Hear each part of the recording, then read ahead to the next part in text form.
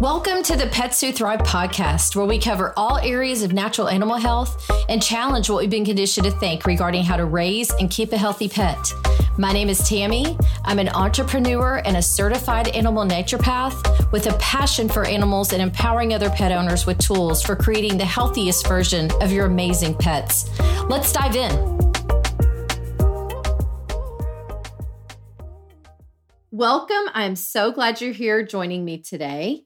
Dr. Todd Cooney is back with us talking about duration of immunity and how that relates to vaccinations. Welcome, Dr. Todd. I'm so glad you're back here again. Thanks. I'm glad to be here, Tammy.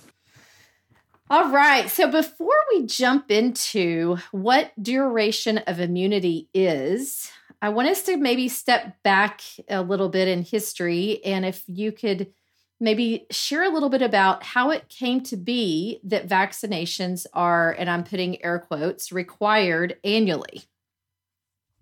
Yeah, it's the way I heard it is a funny story, and I think it's probably true, but I heard that it started at a veterinary meeting back, 50 years or so ago. And it started as a marketing thing because veterinarians were concerned that their office visits were dropping. And so they decided that if they required yearly shots, people would come in. They would have more business. And so it started as purely a marketing thing with no science behind it at all, because the vaccine companies hadn't really done very many duration of immunity studies, or if they did, they stopped it at 1 year. And so that's why they labeled a lot of the vaccines for yearly boosters, because they didn't know anything past 1 year. Mm. So they were just saying, well, vaccines are safe. Let's just boost them every year.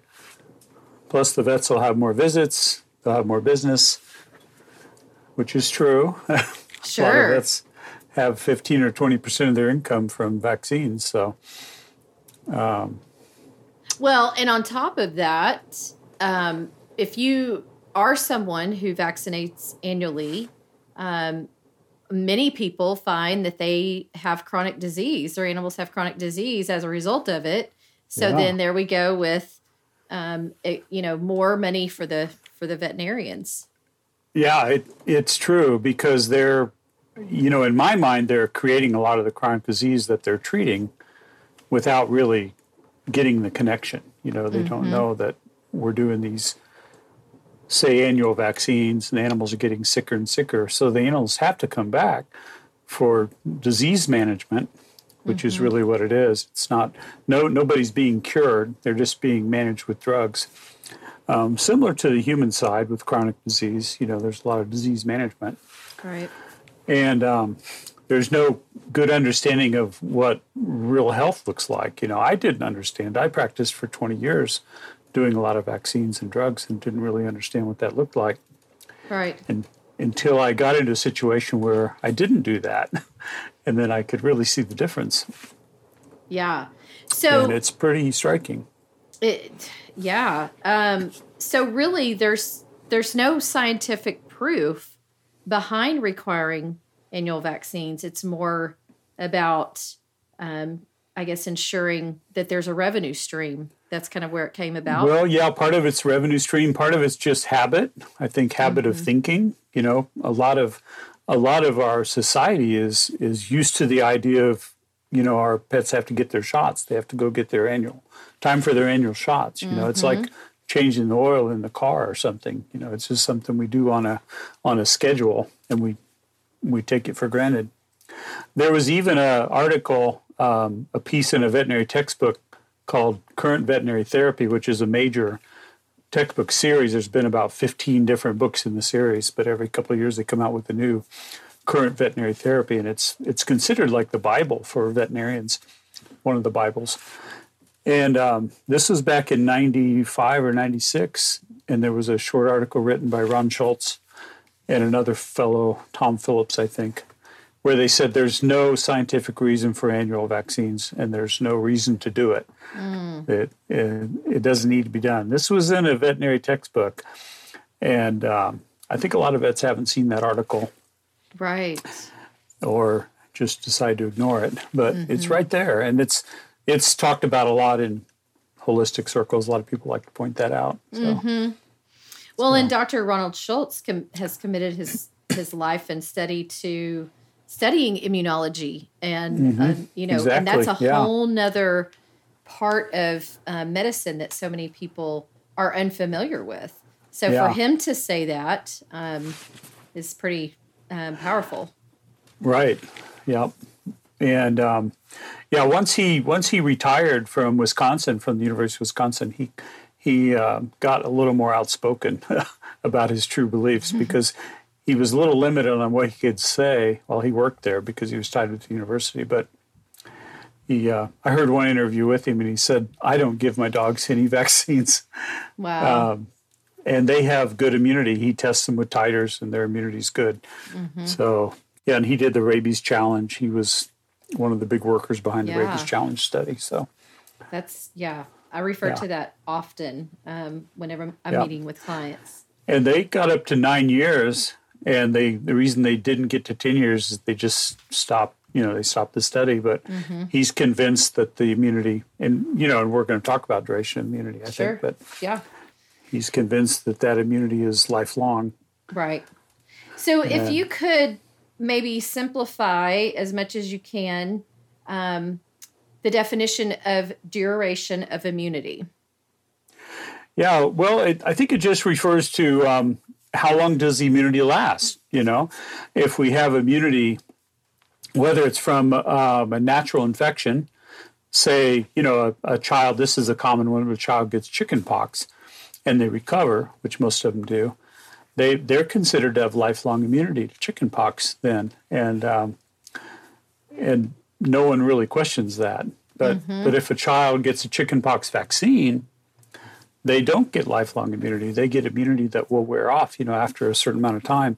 Same with measles vaccine in kids, and this is well documented that a lot of kids that get vaccinated will go ahead and get measles when they're teenagers because their immunity has worn off. So duration of immunity, can be different. With natural infection with measles, they think the duration of immunity is about 200 years. I read this recently in an article where they were talking about duration of immunity to different things.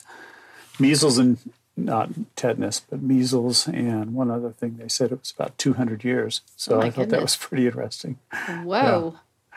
Yeah. Longer than we live. That's longer than most people need. Yeah. Yes. And if you think about it, distemper is a measles virus. It's in the same family as measles virus. So distemper in dogs is probably similar with dogs. And that's a big annual. And I think most of our dogs these days get natural immunity to distemper from natural exposure. And there's so much herd immunity in the dog population that you just don't see much distemper anymore.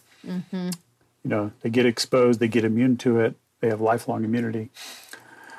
And so some people just say, well, distemper is not a problem anymore, it's not around anymore.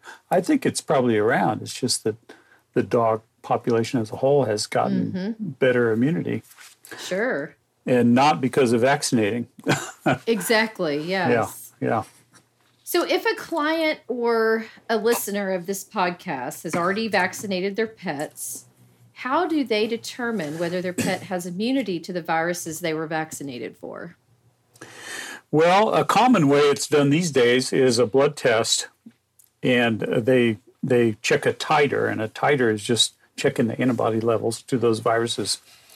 And most of the major reference labs now, like Antech and other, Antech's a big one across the country, but most clinics use those reference labs.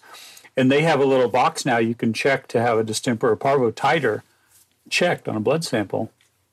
And it's really not very expensive. The problem is it's not very reliable.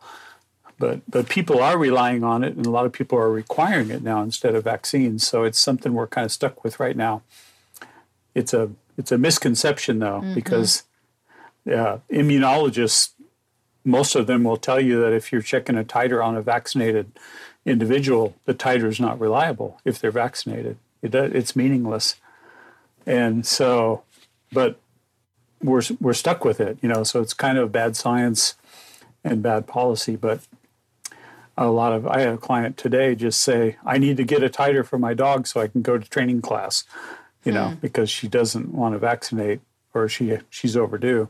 Right. But the trainer said, if you have a titer, you can come to training class. So, but they don't understand. They don't understand titers and how they work. Right. And how they don't work. Well, and not only, there's also a part about that is you can't really test cellular immunity in a titer test. You can't. Yeah, the two types, the humoral and the cellular, you can't. And also, even with the antibody, the humoral immunity, it's checking for there's virus-specific antibodies and there's virus-neutralizing antibodies. Mm-hmm. And the ones that are protective are the virus-neutralizing antibodies, and the titer only checks for the virus-specific antibodies. Oh, gosh. So it's checking the wrong antibody, and usually those virus-specific antibodies aren't around very long.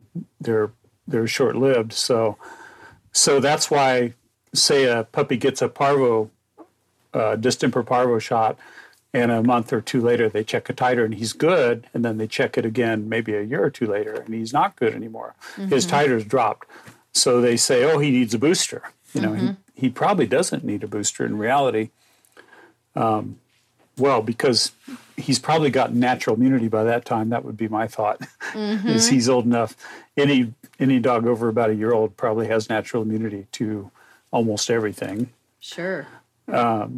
Already, unless they've been raised in a plastic bubble or something and they haven't had any exposure. But, most dogs have had enough exposure. And Ron Schultz felt that way too, that by a year old they would have natural immunity. Right. Yeah, and they're looking for a certain number, and that's also, I think, hard to explain because the lab has a certain number or range that you need to be in. Right. And if you're not there, you need a booster according to the paperwork. But that's not good science because any titer, it's a yes or no thing. It's either yes or no. Yeah. It's not depending on a number. So any titer at all, most immunologists will tell you is evidence of immunity. Right.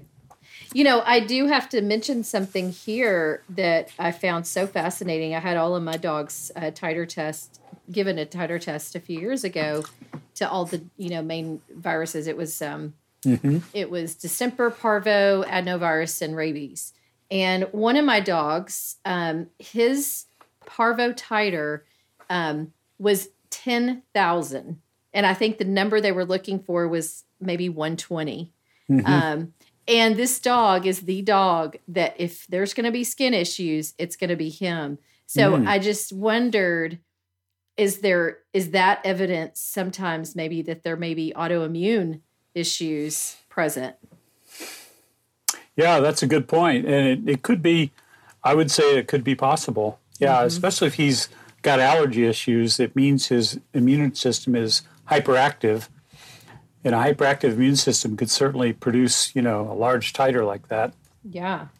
And it makes you wonder, too, if there's other things going on, cross-reactivity and things like that could really jump that up. But yeah, because that's essentially, and that's what I tell people, if you think of autoimmunity, just think of allergy because it's just the immune system misbehaving, it really is what it is.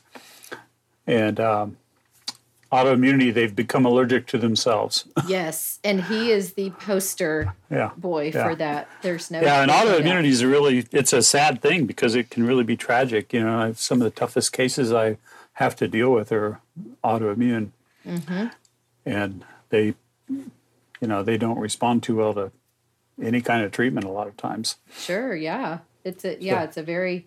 And it kind of ebbs and flows. You feel like, I've got it under control, and then all out of the blue, Yeah, exactly. Yeah. Yeah. So what would you recommend for the pet owner that's already vaccinated their pets as far as potential future vaccinations? Run away from them as fast as you can. Right. Well, I mean, the thing I'm kind of joking, but I'm not really joking because so for the last 12 years in my practice, the only vaccine we even use is rabies vaccine. Mm-hmm. And that's why I say run away from the other vaccines because they don't need them. That's the first thing to realize is they don't need them. They don't need distemper. They don't need parvo. They don't need lepto. They don't need kennel cough. They certainly don't need Lyme. They certainly don't need influenza. I mean, all these vaccines they have available for dogs now. And now they're talking about requiring COVID vaccines for dogs and cats. And I'm sure the vaccine companies are working on it as fast as they can so they can get it out there. And if they do release it, it'll be like when they released the influenza vaccine a few years ago. You know, there will be some news stories and some hype about COVID in pets and why people should vaccinate for it. And it'll all be sponsored by the AVMA probably.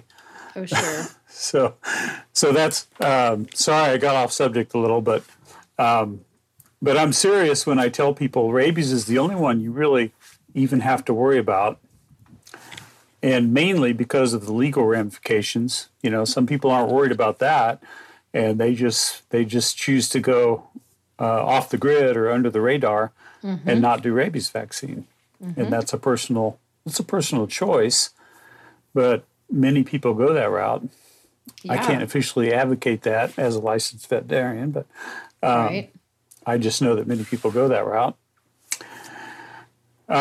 So, yeah, that would be the first thing is just coming to the realization that these vaccines really aren't needed. And that's a tough place to get to for a lot of folks because of the conditioning they've gone through. Well, it is. And one of the things, you know, even whenever I talk to my customers and clients is the question continues to arise. What am I going to do about a groomer? What am I going to do about boarding them when we travel eventually, you know, post-COVID? Yeah. And it's a very frustrating thing for me, you know, knowing that many of the places around me all require vaccinations. Yeah.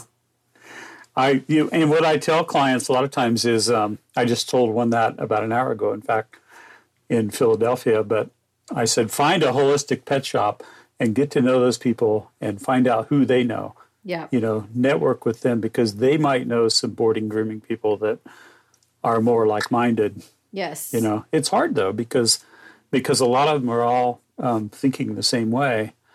We have a few boarding and training places in our area that I know of that don't require all the vaccines, and will accept no-sods as a substitute. So that's the other thing is sometimes you can find one that's open-minded enough they will be okay with no-sods. But yeah. And that's true. I mean, we've definitely done our research, and we do have a couple of places that we recommend, but it's very, very, it's hard to find them. Yes, a lot of them aren't real public about it, you know. That's right. Because they feel like, you know, we need to stay under the radar too. That's right. We've got to protect everybody else, and yes. Yeah, because most people, you know, if they're in business and they're in that type of business with pet services, they have to kind of follow the status quo. Well, you know how that is, and we've seen it happen at our clinic because we don't follow the status quo in a lot of ways. So other vets don't like that, and sure, they tend to be outspoken about it and say bad things. Oh yeah. So you're going to have some of that, but if your convictions are strong enough, you know, you'll probably find a way. You'll figure something out. Right. There are people out there. They're hard to find sometimes. Yeah. Yes, that is a very good point. So since we know that vaccinations carry a load of toxins, including mercury, aluminum, and formaldehyde, what would be some ideas or some ways that a pet parent can assist their pet with the detoxification process if they've already vaccinated? Yeah, that's a great question and a big concern because a lot of those toxins can just stay there for a long time. You know, the body can't really deal with them in a very good way. So there are some, there are some specific detox supplements out there that are available through different sources. I know a few of the companies, and I don't know if you want to mention them specifically, but sure. But a lot of them are very good. But honestly, if you just work with a holistic vet or a holistic practitioner who does good work, getting the body back in balance. The body can really detox itself pretty well, if it's given the right environment, and if you just stop loading more toxins in, that's the first step, is stop putting more things in and give the body what it needs as far as nutrition or supplements. And then one of the nice things about homeopathy is that it helps the body self-correct, and that includes detoxification a lot of times. So there's not, a lot of times I tell people there's not really a magic supplement or thing that you have to look for. But if you just work with someone who's doing good holistic things, whether it's acupuncture and Chinese medicine or herbal medicine or homeopathy, those are probably the big three that I would say have the best chance of helping. Right.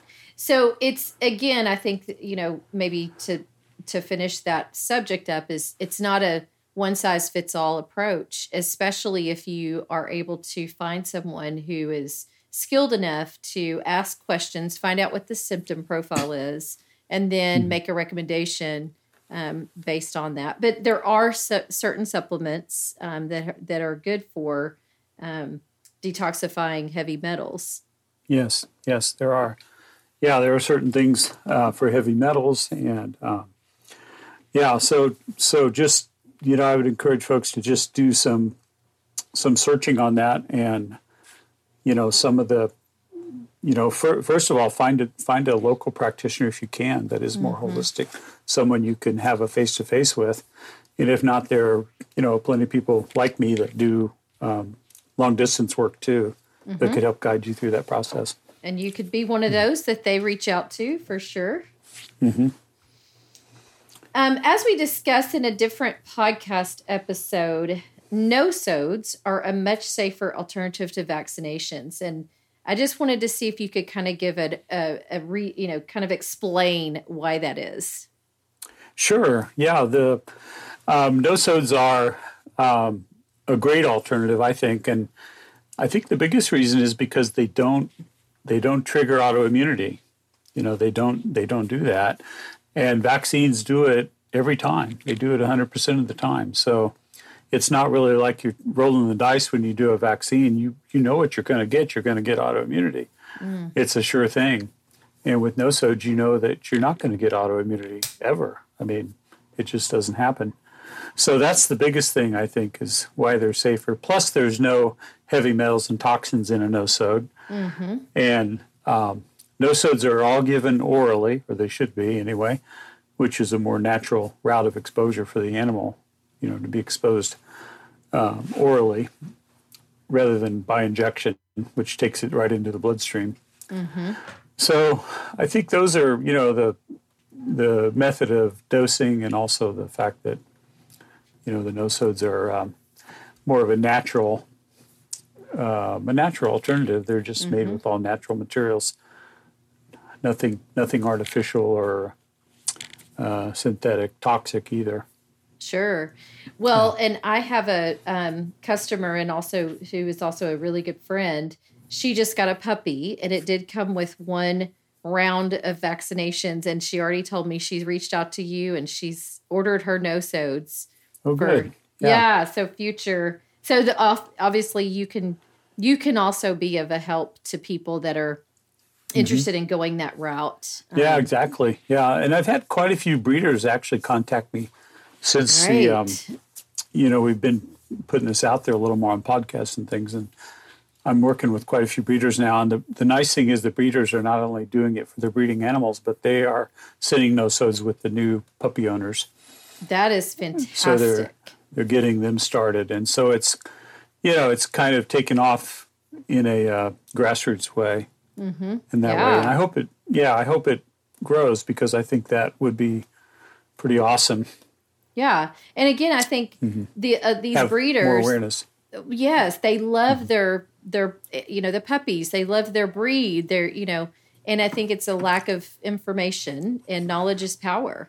And if they can know that they're doing the puppy more good than harm, why not? Yeah, it's great. Yeah, when we started doing it about 10 years ago, I always had to go in the room and explain it, or try to persuade the people to do no-sods because a lot of them didn't want to do it. And my technicians would struggle with trying to persuade them. Mm-hmm. And so I would go in and talk with them for a little while. And most of the time they would say, okay, that sounds fine. Yeah, that sounds good. Mm-hmm. And now the technicians do the selling. They do the persuading. They're good at it. Yeah. Well, and one reason is they've had 10 years of seeing it work. Exactly. Yes. They've seen the result of it. Mm-hmm. Yeah. So they're more confident. And it's the same with people that try it for the first time. I say, well, you just have to go through it. You have to experience it and realize that it's real and that it's a good thing, and then you'll feel better about it.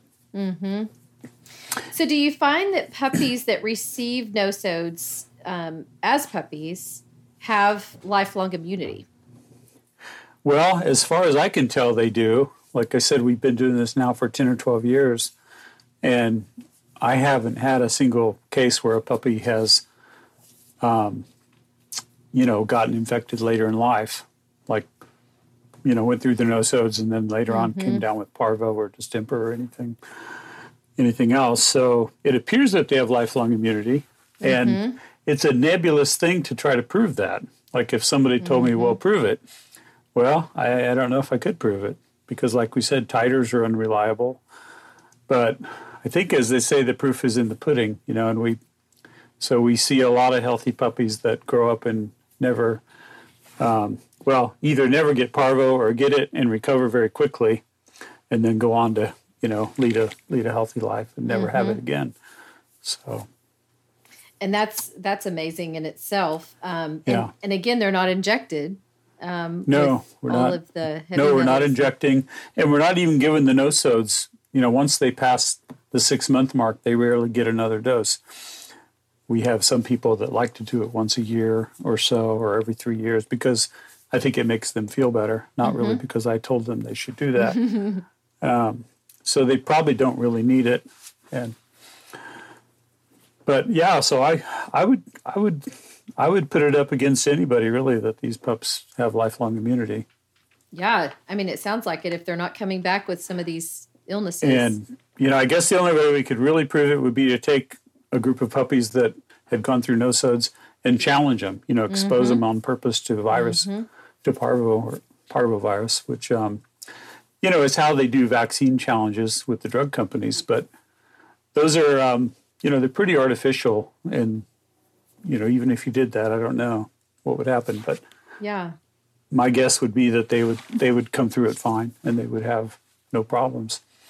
Yeah, that's because in reality they're getting exposed every day. Of course, yeah, they're getting exposed constantly. Yeah, yeah.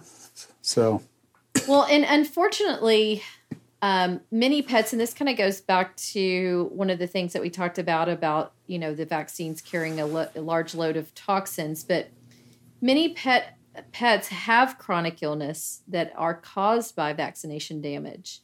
And what advice would you give to a pet parent who thinks their pet has been vaccine damaged? Well, first of all, find a new vet. Well, sometimes, though, it's like you say, it's maybe a puppy that's just been bought from a breeder.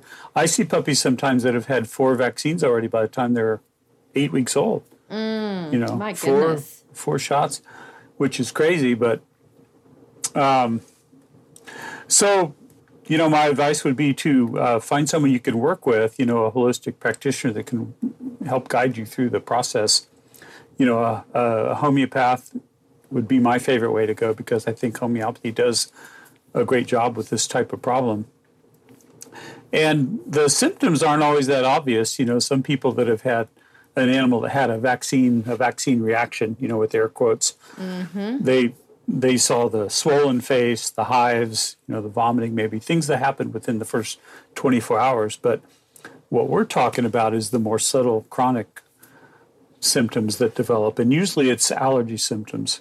So you have a 4 or 5 month old puppy who's starting to have ear problems and itchy skin and rashes, and this is vaccine damage. I mean, so getting that immune system back in balance is the first concern. That's the first thing you have to do.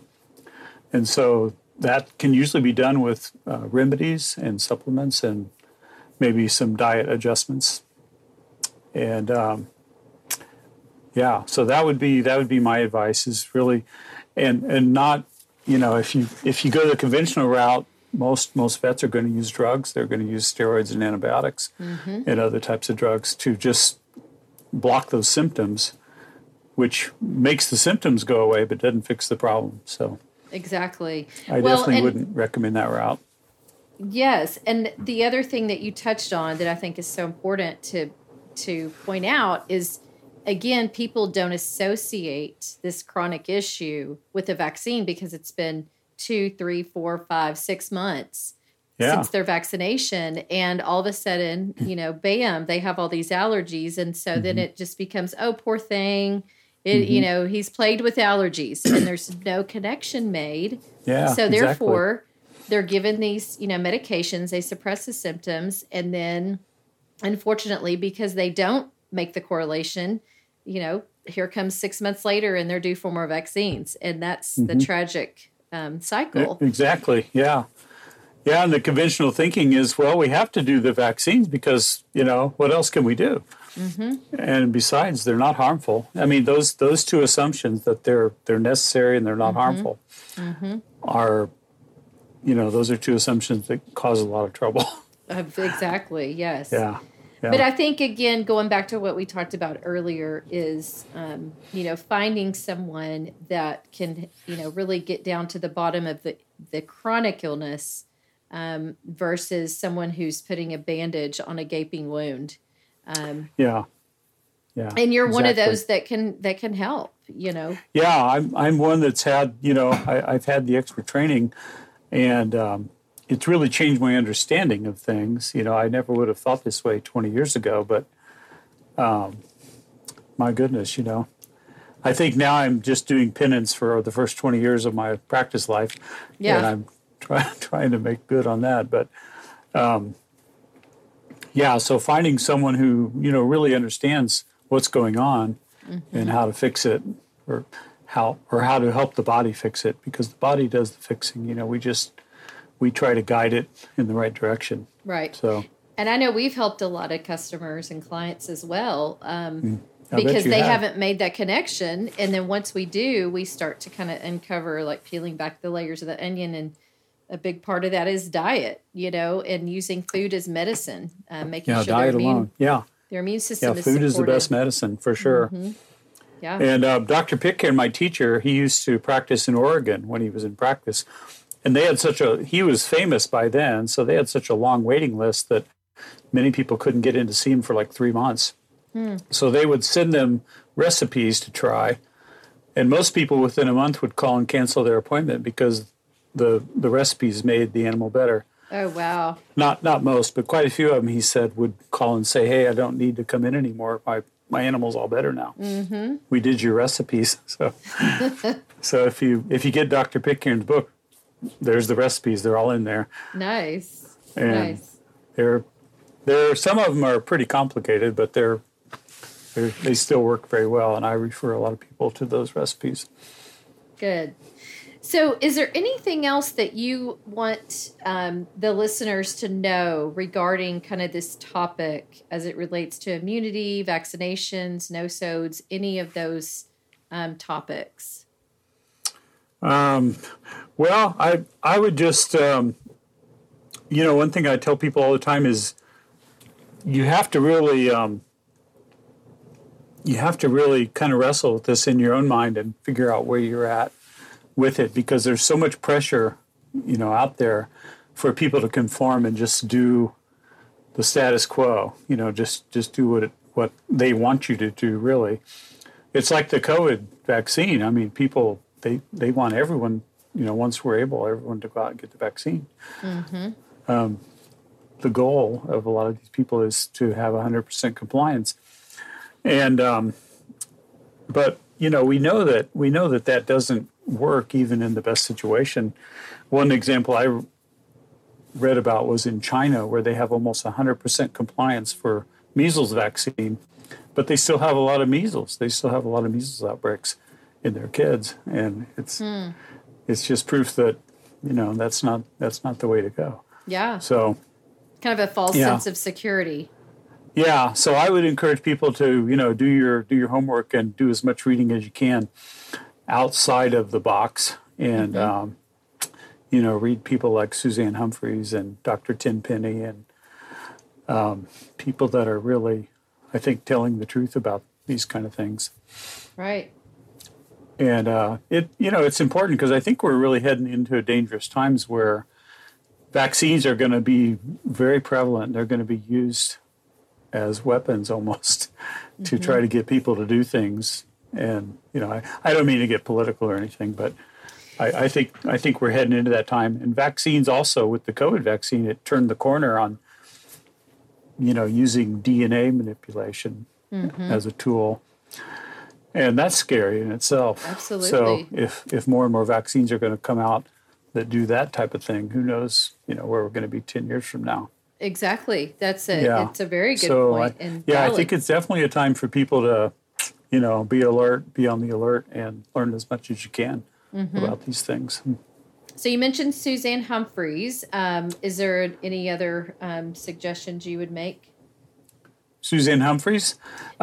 Regarding resources around... She's real active on YouTube. She's an MD. If people aren't aware of her, she's a medical doctor who left practice because of vaccines, pretty much. Okay. She was a kidney specialist, and what she saw in the hospital she worked in was her patients dying because they were required to get a flu shot while they were there for kidney failure. Oh my goodness! So she protested and said, "Hey, let's not vaccinate my kidney failure patients for the flu because they're all dying." After their flu shot. And she got so much resistance from the hospital that she just finally quit. And now she's devoted her career to, researching and putting the word out about vaccines. And she's amazing. She wrote the book called Dissolving Illusions, which is one of her big books about that. She's one of the... I met her in person. She spoke at a Dog Naturally meeting in Chicago a few years ago, and I got to meet her. And she's a great person. Nice. Yeah. Well, and someone who's also just dedicated to helping people see that there is another way. Exactly. Versus, like you've said before, checking off a box. So you got to get the flu vaccine. Yeah. And I think, she's gotten so much resistance that I think she's a very determined person. She's very determined to, fight this system that the mainstream that's kind of trying to push everyone along in a certain direction. She's trying to make sure that people, have a chance to learn the facts and learn the alternatives. Yeah, such needed info. Yeah, for sure.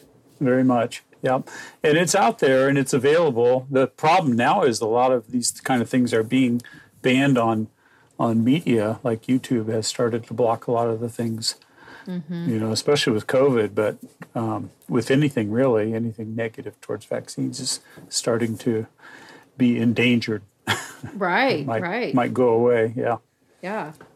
So.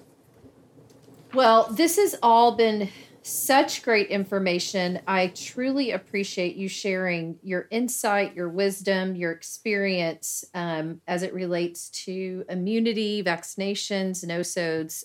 I know it's going to help so many customers, clients, whoever else is listening out there. So I appreciate you taking the time to dedicate, yourself to helping educate people as well. It's a pleasure. It's always a pleasure.